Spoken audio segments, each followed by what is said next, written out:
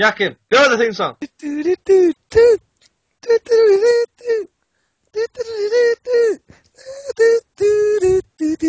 My voice went a bit there. Hello and welcome everyone to the Stick Sports Podcast. I'm Luke Akeley, and this week I am with Josie. Yo. And I'm also with F1. How are you? So yeah, we're going to start off with proceedings by talking about the England versus Pakistan one-day series, the actual one-day internationals, and now they're moving on to the T20s, the last one of which was played today, Friday the 25th of February. What are your thoughts on the series?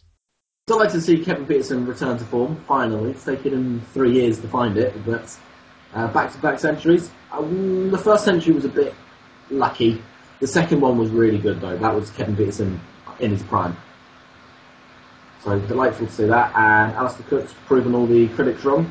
He's a fully-fledged one-day player. I reckon, actually, we might see his test game suffer, though, because he's got so much focus now being a one-day captain, whereas when he was scoring the gazillion runs that he had last year, he wasn't playing one-day cricket, so maybe he will suffer as a result because his test form will dip. I decided to attach myself onto that because, I mean, every time I've seen Alistair Cook struggles when he hasn't playing in the one-day format. And I know, I can, especially if we ever see a series where England play the one days before the test, should that happen, I think Alistair Cook will definitely struggle come the test game. But I think it could definitely be an issue going to the last couple of tests in the series that Alistair Cook is already concentrating on the one days because he's the captain in that format. So it could be reversed Owen Morgan, you think? Where Owen Morgan's like so good at one day but struggles in test cricket. Do you think it could be like that? That's the theory, anyway, yeah. He's not even done that well at the one-day series, has he? Owen Morgan has been pretty appalling. Even, I think he's had like one innings where he got like 24 not out in the third one day and he's dropped twice or something like that, so... Haven't they changed his position? They've changed his position now, haven't they? Have they? Well, I think he's... Well, normally he bats at 5, but they've pumped him up to 4 because Bopara was injured.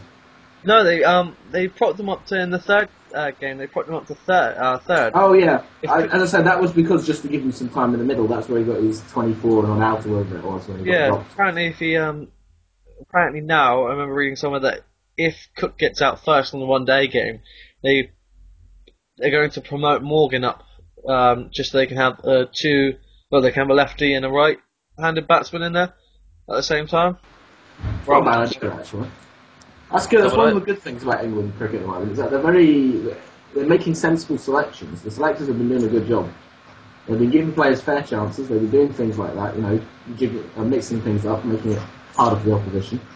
I think it's a long way away, yeah, but I think we've got a good shout at the World Cup. We've got the bones of the... Sorry, go ahead. I was just going to say that we've got the bones of something good.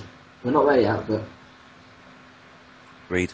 No, but I think it's time. I think it's time for Morgan to be dropped. I mean, we've seen better batsmen being dropped in order to find form, and it's certainly not the end of Morgan in the Test stage. Maybe not even in the international stage. Maybe not even the Test stage. But he definitely needs to go back at least to the training ground, go back to England, work on his form, and try to get back into it. Because at the moment, he's getting no runs. That's damaging his confidence, and without confidence, he's not going to score anyway. I mean, he's never been a technically brilliant batsman. He's always been relying on his brilliant timing, and his obviously confidence plays a big part in that, so he just needs to go back and work on himself. It'd be good to have Bopara on the side again, actually. Just more from a bowling perspective, anything. Just having that fifth sort of part-timer who can turn it the over. Otherwise, we'll be relying on Trott and Peterson, who are not the highest quality of bowlers in the world. Indeed. I still don't think Bopara is a test batsman. He's been next in line for so long, and you've a couple of good young lads coming through. I think James Taylor should get it ahead of him. Yes, James Taylor's someone I've been chanting for a while as well. Yeah. This is what me and Shawnee said the other week. Well, he said to Shawnee the other week. If we have an injury in our test squad at the moment, we only have Bopara to fall back on. I was going to say, there are many people coming up? I think he said James Taylor as well, but are there many other people other than Bopara and Taylor, or is our depth? I guess. Butler and Bairstow to some degree, but they're very much playing very well in the one day series. Been playing very well recently. I'm not sure he's ready for Test cricket yet, but certainly he will play at one point, but not yet. He's certainly a prospect, and I think if you do end up having a couple of injuries, he's worth putting in the squad to gain some experience. But has to be looking at 2-3 injuries down the line in the batting order. He had a big day today for England in the batting. Exactly, 60 was it? I think. A few Yes, catches. he got 60, which more or less won England the game. So England may or may not win the 2020 series, but I think they were a bit unlucky not to win the first one, and the second one they more or less counted home. So we shall either say well done to England for losing the series, bad luck England, they were so close to winning the series. Oh, England got destroyed in the third match. That's such a shame. So insert whichever one is appropriate by the time this is released. Although I think the most promising thing of this one day in 2020 series has been Stephen Finn. I mean, he's been taking a lot of wickets. Yeah. Yes, I was surprised by and that. his problems has always been, since he's been in the Test squad, that he's been struggling to keep the run rate down. I mean, he's always been a strike bowler. I think the promising thing's been in the one-day internationals he's been going for less. He's probably been the most economical bowler England have had. Yes, absolutely. I think his he's worst certainly. his worst figures were 2 for 41 or something like that. Yeah, I think he's certainly a better prospect of playing in for Sri Lanka. But he had multiple wickets in each innings. He had multiple wickets. We have such a dearth of bowling in England squad at the moment. If anything, it's just the batting that keeps letting us down. It's not the bowling. Yeah, I mean, we've got. If you look at our Test side, we've got almost completely different bowling. A large proportion of our bowling line was different when we come to the one days and the 2020s. We have Finn Dambach and Samit Patel all bowling, with Broad and Swan being the only real permanent first team Test players in the side. I mean, there's no Anderson, no Tremlett or anything like that. What's Anderson, like third in the world in Test cricket, and not even getting a look in at the one-day cricket at the moment? That's first reserve. That's where he's at the moment. That's how good the England bowlers are. I say England's second 11 bowling side could still be a world-beating squad.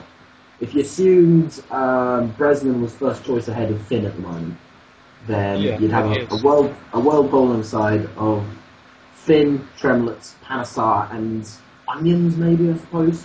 I think even Dernbach. Or even Sam Patel then, maybe. I don't rate Dernbach that much, but that sort of side, he's a bit of a one-trick pony, that's his problem. Shazad even. Shazad maybe, yes. Well, there you go, exactly. Got such a selection.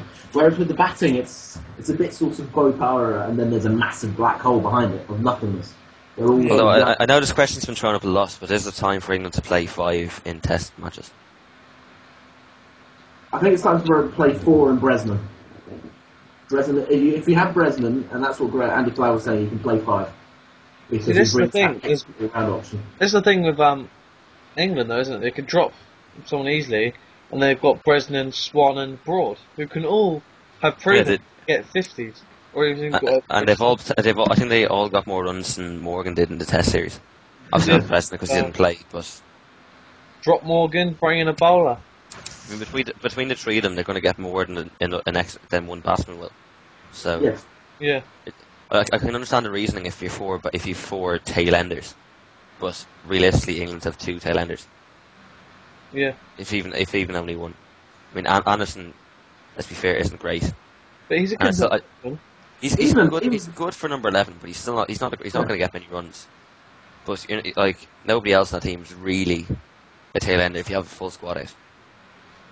Even Monty's not too shabby these days. He's a tail ender, but for a tail ender, he doesn't do too badly.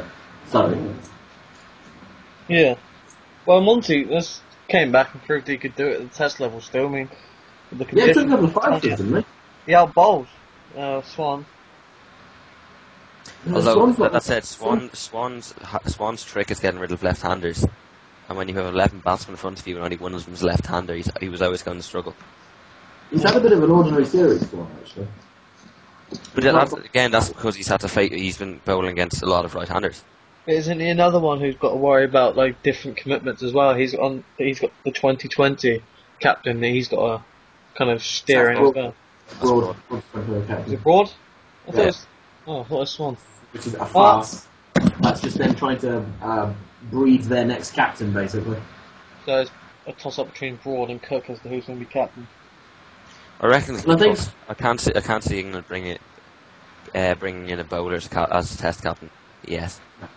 Cook is absolutely. I think it's too new a concept for England to try out. They're too conservative still. Because the only time we've ever recently tried it is in the last decade or so was Flintoff, which went very badly. And even he was an all-rounder. Yes, exactly. Bowlers, I think, generally don't make good captains. You need someone a little more outside the bowler's mind, almost. Yeah, I think you need somebody. I think the problem with the bowler is if you're in trouble, they're going to be biased as to who they bowl. They could just go, we need the wickets, I'll bowl myself, or bowl themselves too long. Whereas a captain standing outside of it, he knows where the field.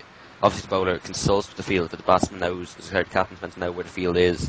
Whereas if you're bowling, you're going to set something too aggressive. If you're bowling, you can get a bit of tunnel vision. You can get too focused on your batsman Exactly. and not what's going on around you.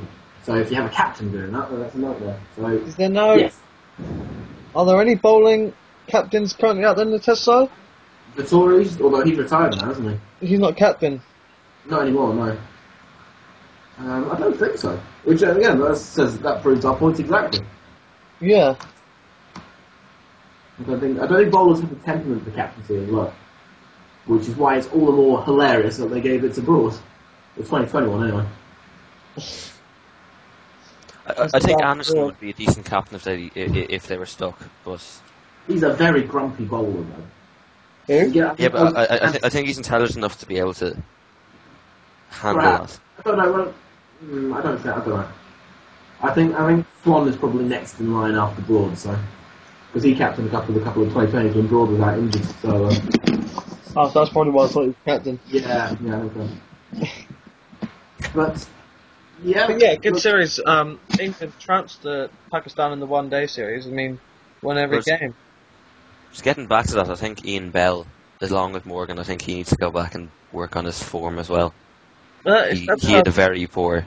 That's Bell down to a T, isn't it? That's what Bell does. He comes in, does bad, goes away, does good, and goes bad again. What was his average last season? I mean, last year he got loads of runs. He was scoring by the bucket loads. That's the thing. Like we all know he has the ability, so you need to let him refine his form, and then he'll be back scoring a ton of runs. He just couldn't pick Ajmal at all. No, I think the most important thing is they're playing Sri Lanka now, and I think they can probably win that without Ian Bell on the side. I'll be honest. But South Africa, they need everybody in the form if they want to beat South Africa and retain their one-day ranking at the end of the summer. Sorry, their number one test ranking, not one-day ranking. I think that's the crucial series, and I think they have to build towards that series. And the best way to do that is to drop Bell, let him find form, even if that means keep Morgan in there.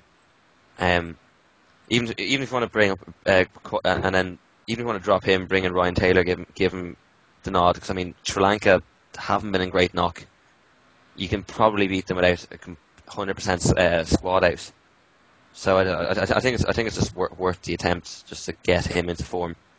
Comparing England at the moment, saying they shouldn't try to avoid the mistake that Australia made. I mean, Australia was, you mentioned before many times, they're kind of struggling at the moment with their batsmen. They're not sure what to do. Should England try to bleed in new batsmen now before the old guards, before leaving them short while the old guard go out?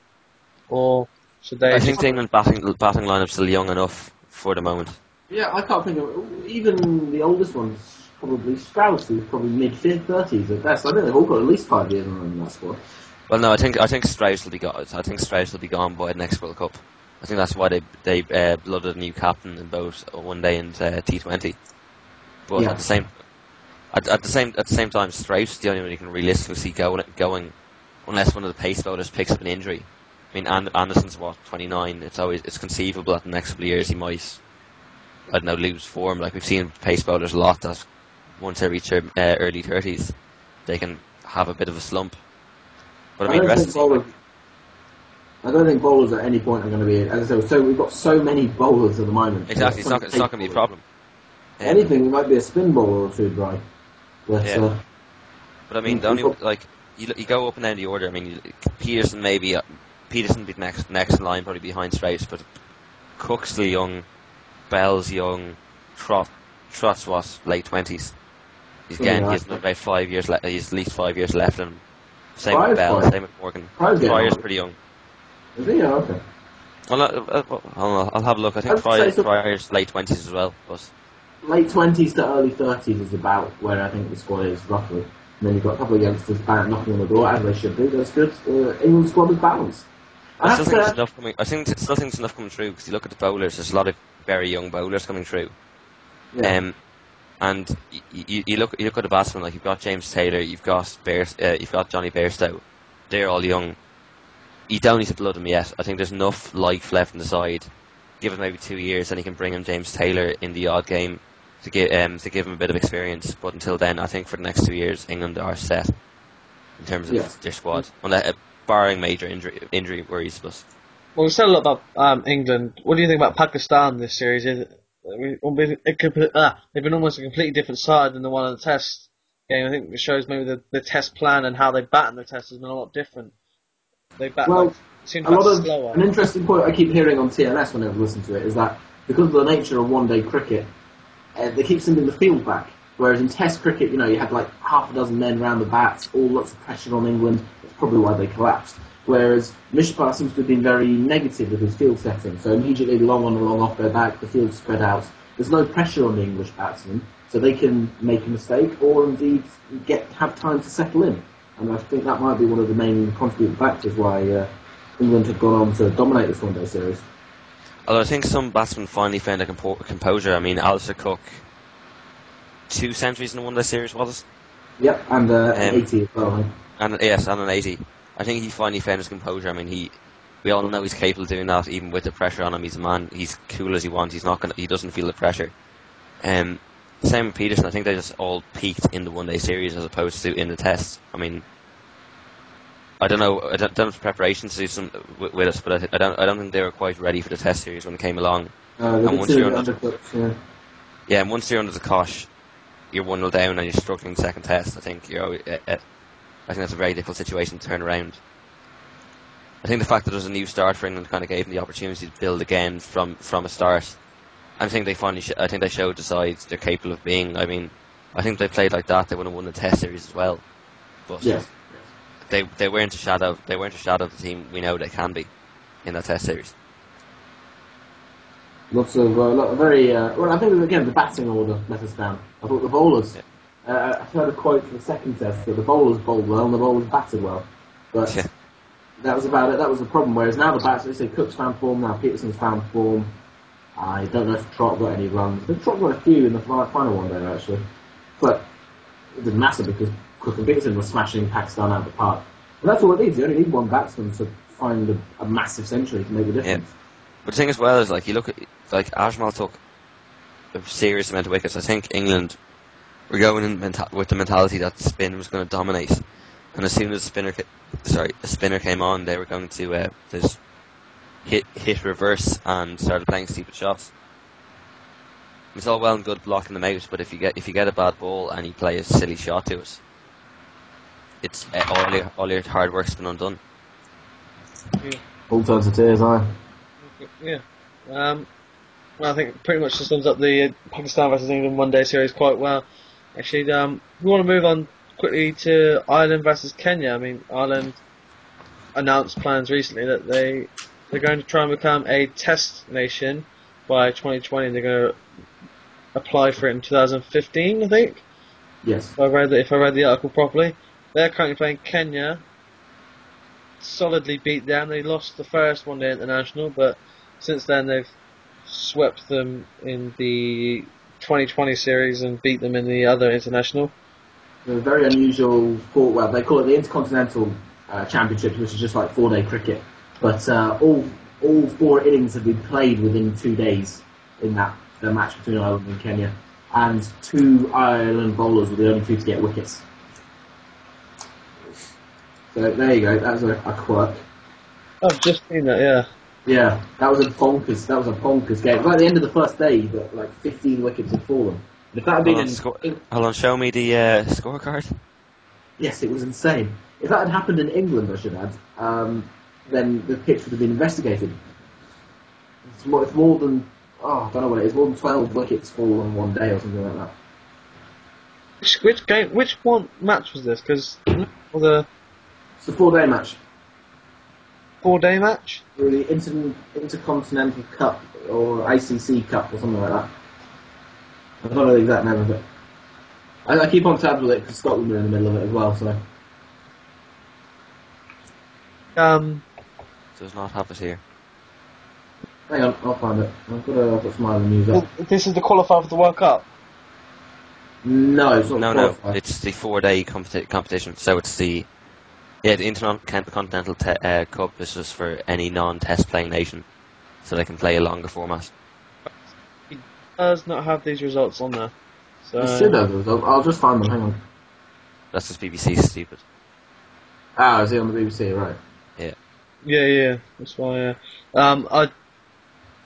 I've got it here, I think. Van der Merwe and Dockrell. Yeah, those are the two spinners. I'll tell you something. Dockrell looks a fantastic bowler. Yes, Dockrell. Well, Dockrell said something along the lines of if he meant playing for England to play Test cricket, then he would. Which, yeah. So that says, but if Ireland gets Test status, then that doesn't matter because he'll be playing Test cricket anyway. So. Well, the problem Ireland still face is that they don't have an FC competition. So yeah, first class competition in Ireland. Yeah, they have to get that set up before they actually went through with being a Test nation. But what would you think would happen to players like Owen Morgan? Would Owen Morgan then? Owen Morgan wouldn't transfer back. I don't think we see somebody transfer back. I think we see I think it would quell the flow of Irish players playing for England, but I don't think Owen Morgan will come back. We might see more players that are entitled to play for Ireland in England, so that are just off the squad. So very high in the county game. I think they might play for Ireland. There's quite a lot in the county game anyway, isn't there? It's quite a number, but there's a couple of players who are eligible to play for Ireland, but they don't, despite simply because of the fact there's no Test cricket, and if they do see a couple of obviously a good few injuries in England, they have a chance of getting getting some form of cap. Whereas if Ireland had the Test status, I think they would declare for them simply because they get the ultimate prize of playing Test cricket. Yes. Okay.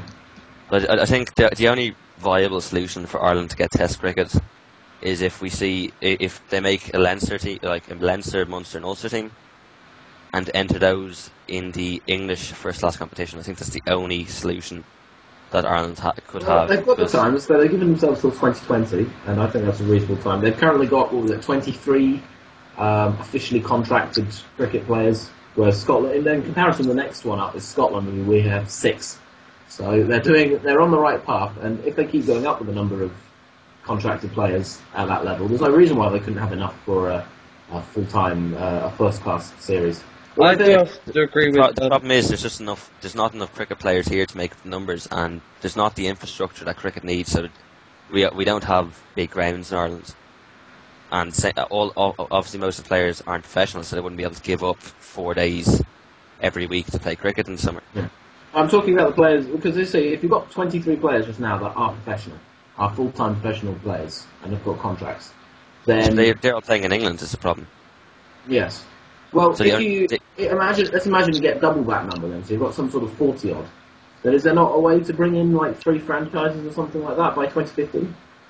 It's possible, but you couldn't have it within Ireland. Is what I'm saying. The scale, we don't have the scale to host our own first class competition. Are you building any new stadiums or anything? Or is It's not hard. You realise Ireland is horribly bankrupt, don't you? Sorry. No, we can probably double the number. I'd say they can double the number in 8 years' time to 46 players. At the same time, that's enough for 3 squads. Yeah. I have to agree in a triangular series isn't big enough to host a competition, unless you go, okay, we'll play it over 4 weeks, and everybody plays it once.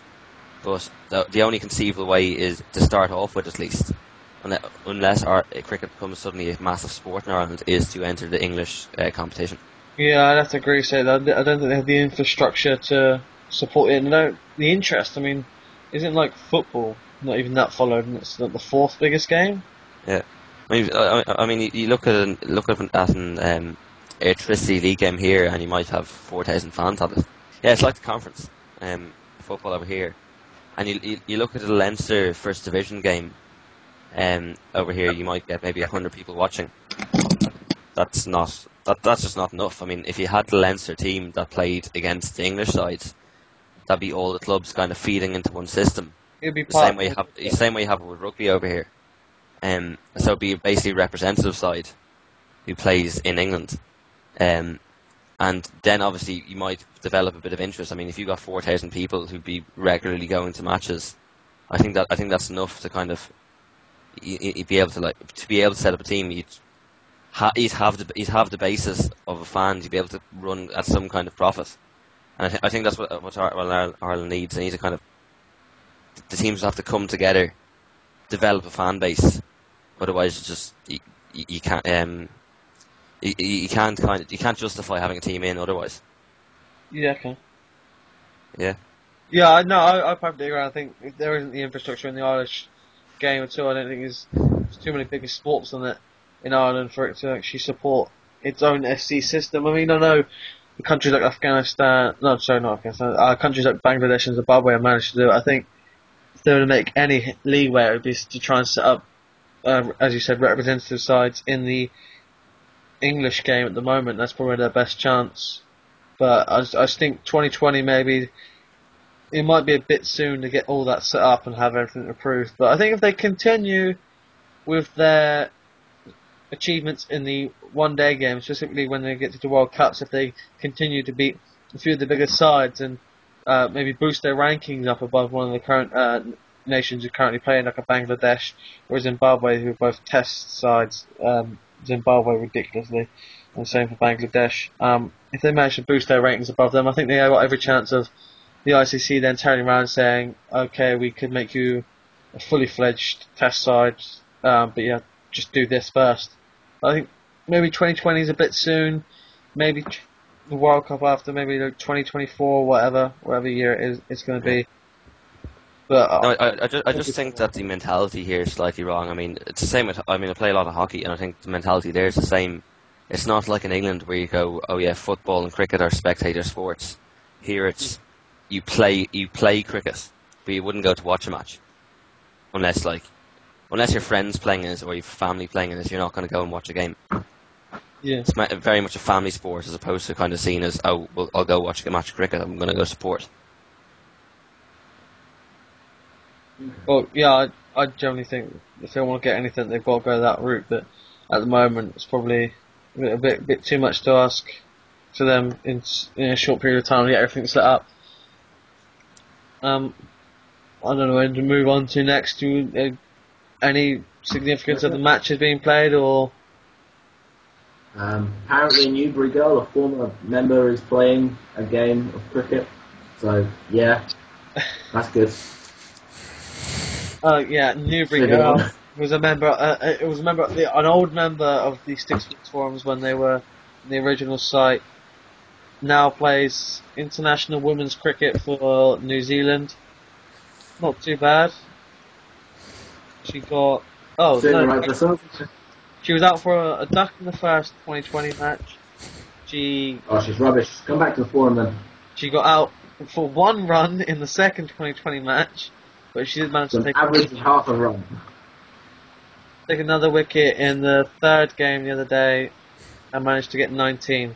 So not too bad, but England are clearly the dominant side. It's also women's cricket, so 80 runs would be par for them. Somehow I knew there was going to be some sexist comment coming from Yak in there. It's not a sexist comment. It's a fact that women's cricket is not the same standard as men's cricket. It's a different game. It's the same sort of. It's the same. Actually, it's the sort of cricket that you find at an associates county level. It's the same sort of standard of cricket I see in Scotland, if I'm honest. But it's just played internationally rather as opposed to in Scotland. And that's not me trying to be critical, me sexist or anything. It's just that women's cricket is still developing as a sport. So it's still in its infancy in quality, I suppose. I mean, I know the England side is fantastic, but I don't know if there are many other sides that are that good. I think Australia's alright and India's okay. I think even Sri Lanka have done quite well recently. But it's developing, it's still developing. So, well done for them, and hopefully women's cricket will improve as the years go on. Yeah, okay. Well, I think that sums up the cricket part of the podcast as we usually do every time we come on to this. next, though, did you want to move on to either the boxing incident or Yeah, may as well. Go for boxing, right? yeah? The laptop's being really loud now. Suddenly picked up. Imagine having a loud laptop. That would be ridiculous. Imagine someone having a laptop that's really loud. I know, that would just Take be off into outrageous. space. I'd be extremely offended by any person who even suggests such a theory. But yeah, British boxing has been thrown in disrepute thanks to the actions Yeah. of Derek Chisora. Is that right, Derek Chisora? Yeah, Chisora, yeah. Chisora. Derek Chisora and David Hay. Being Muppets, basically. Fight between Chisora and was it Vladimir? I think No, it was it was Vladimir. Vitaly. Yeah. Okay. Yeah, the post-match conference between British boxing has been torn in dispute once again thanks to the actions of Derek Chisora and David Hay in the post-fight press conference that was covering that was for Chisora's fight against Vitaly Klitschko. Hay and Chisora called each other out, ended up scrapping into in the crowd, as you could call it, throwing stuff. The trainers were hurt, threats were made, and both look like they're going to get banned. Well, Chisora's going to be banned. Hay is technically retired, so he won't see any punishment other than a ban if he was to ever try and come back. So yeah, not a good time for both of those, and not a good time for British boxing at all. Especially when we've got a young heavyweight who's coming up in Tyson Fury, who a lot of people predict is the next big thing for us in the heavyweight division. Probably not going to have the greatest amount of luck trying to secure a big fight anytime soon against one of the Klitschko brothers. What are your thoughts on the incident that happened? I think the main problem is, I mean, Derek Chisora showed in the fight that he's a good boxer. He's only the third person to go the full 12 rounds with Vitaly Klitschko. Why is he acting up like that if he's showing he's a good fighter? I mean, Vitaly said himself, as a fighter he's a great man, but as a human being he's worthless. Just, I don't know, such a shame that they're both very talented boxers, and maybe not so much Chisora, but when Hay talks to the media and stuff, he's very civilized and very polite and very eloquent, and they feel that the only way they can make a mark in boxing is by being egotistical idiots, and that's the Klitschko's are absolutely right. It's a stain on boxing, and I mean, I know it has its part. I mean, trying to make a spectacle so people watch it, so you get a bigger purse. But just going too far. And I mean, I even said this back when David Hay was fighting against Klitschko, against Vladimir Klitschko, when he had the T-shirt on when he was holding both the Klitschko's severed heads on it. I mean, just trying to guarantee a bigger purse to generate interest, and there's that. I mean, I think it's just going too far. I don't think this was a case much of trying to create an interest. I think there was a lot of. I think for David Hay, he's a master. I mean, a lot of people think, oh, he's just rude, he's crude, and he's just being offensive. He has no care. I think he knows in his head what he's doing to promote the fight, as you said, try and get a bigger purse, more audience, increase his money, and to get interest in the fight. He knows what he's doing, and he does it very well. I mean, he manages to get people interested. He's like, oh, I actually want to see Klitschko knock him out. I know I'm British, but what he did was disgusting, blah, blah, blah. David Hayes, master at that, and the mind games is good. And as you said, he's normally quite polite and civilized, and I think he's just in his boxing mode. He's in promoting mode even. He'd be an excellent promoter for boxing if you ever want to go down that route. But this was just a result of just two egos going up against each other. I think specifically in Chisora, this was his moment in the sun, and he didn't really have. This was his 15 minutes of fame, and he didn't have the pre-match hype from the media that Hay did. Hay had the fact that he was a world champion. He was a big deal.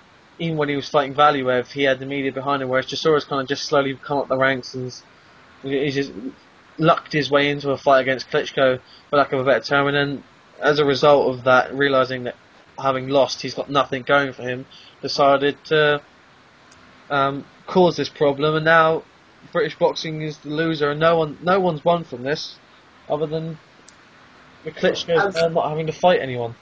As everyone pointed out, it's such a shame because Chisora fought a brilliant fight as well. I mean, okay, he lost, and I think he said at the end something along the lines of, we've only experience that beat him, and that's a fair point. If Chisora had fought in another 20, 30 matches and then come and face Klitschko, it could have been a very different outcome.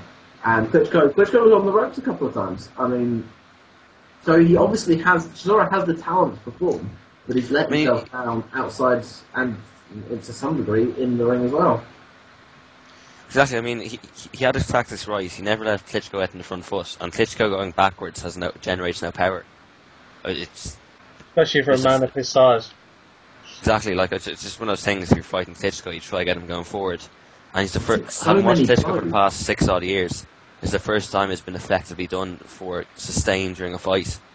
I mean, he's shown he's an intelligent boxer. He shows he's known what he's doing, but he's just a loose cannon. I mean, it's not much. I mean, he's spatting Vladimir Klitschko's face before the fight starts. I mean, that like the George Best of boxing, massively talented, but just doesn't know how to use it.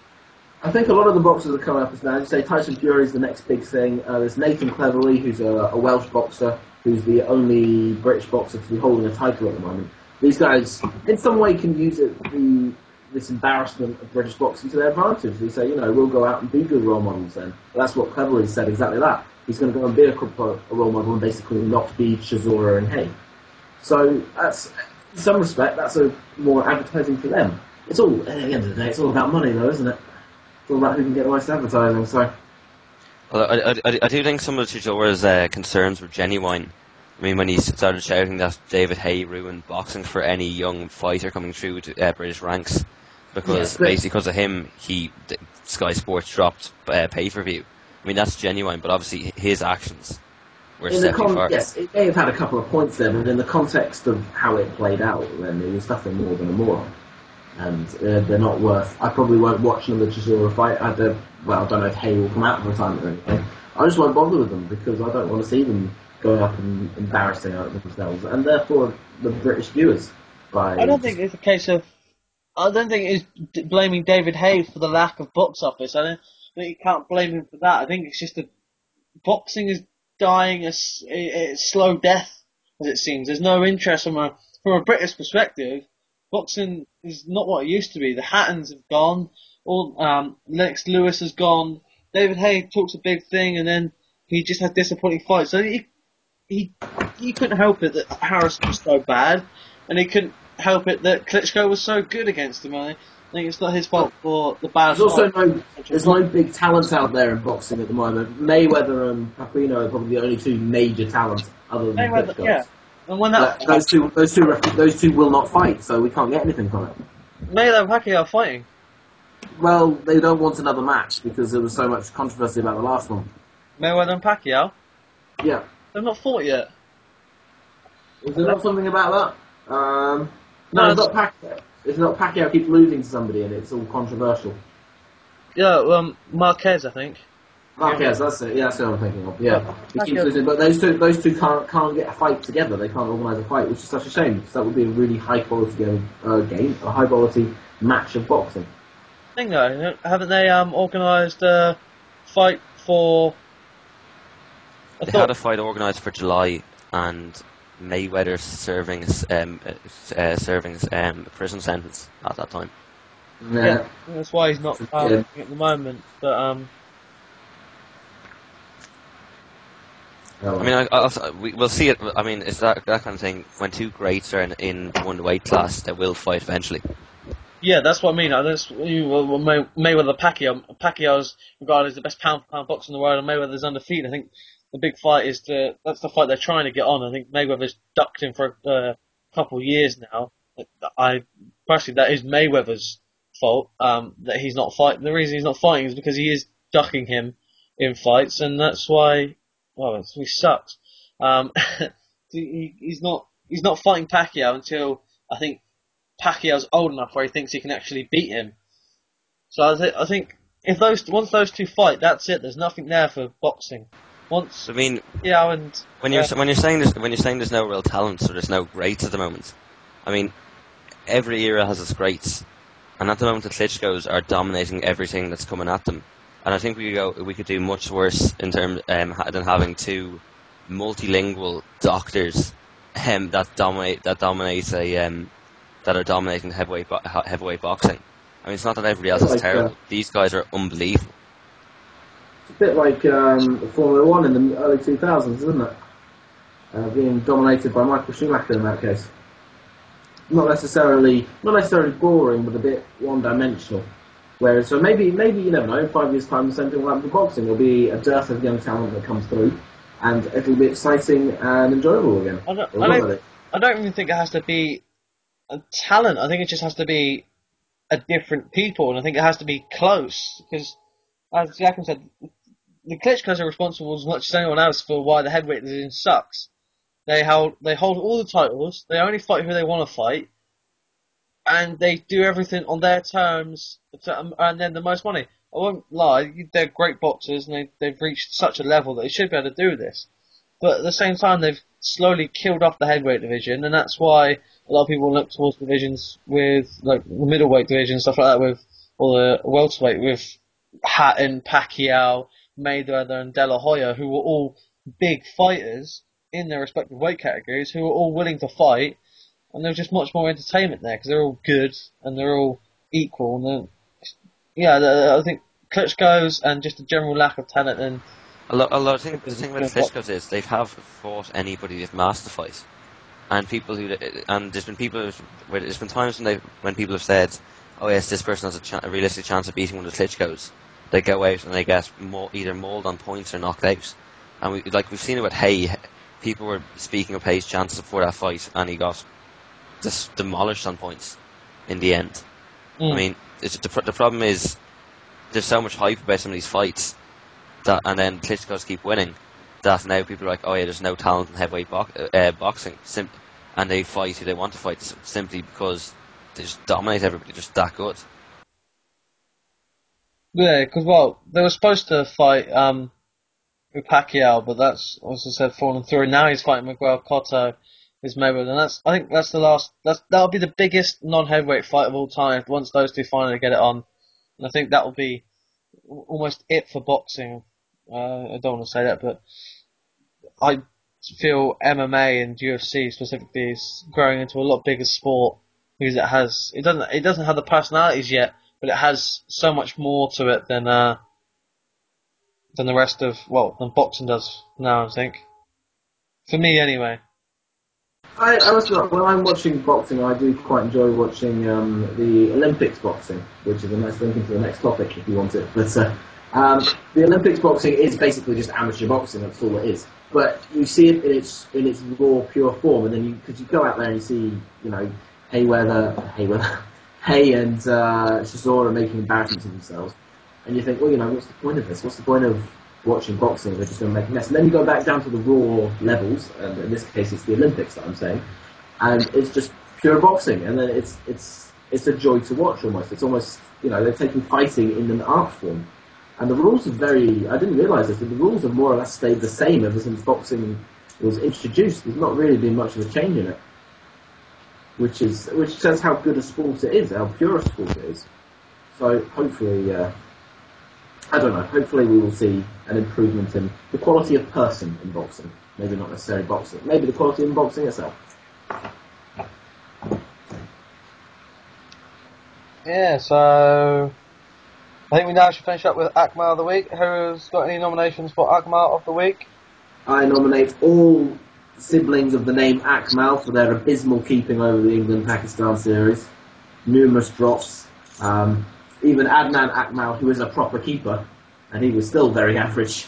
So that's my nomination anyway. Is it a bit of a cop-out to give Akmal of the Week to an Akmal? Well, we've done it before. That's where Akmal of the Week came from. That was for its namesake. This is true.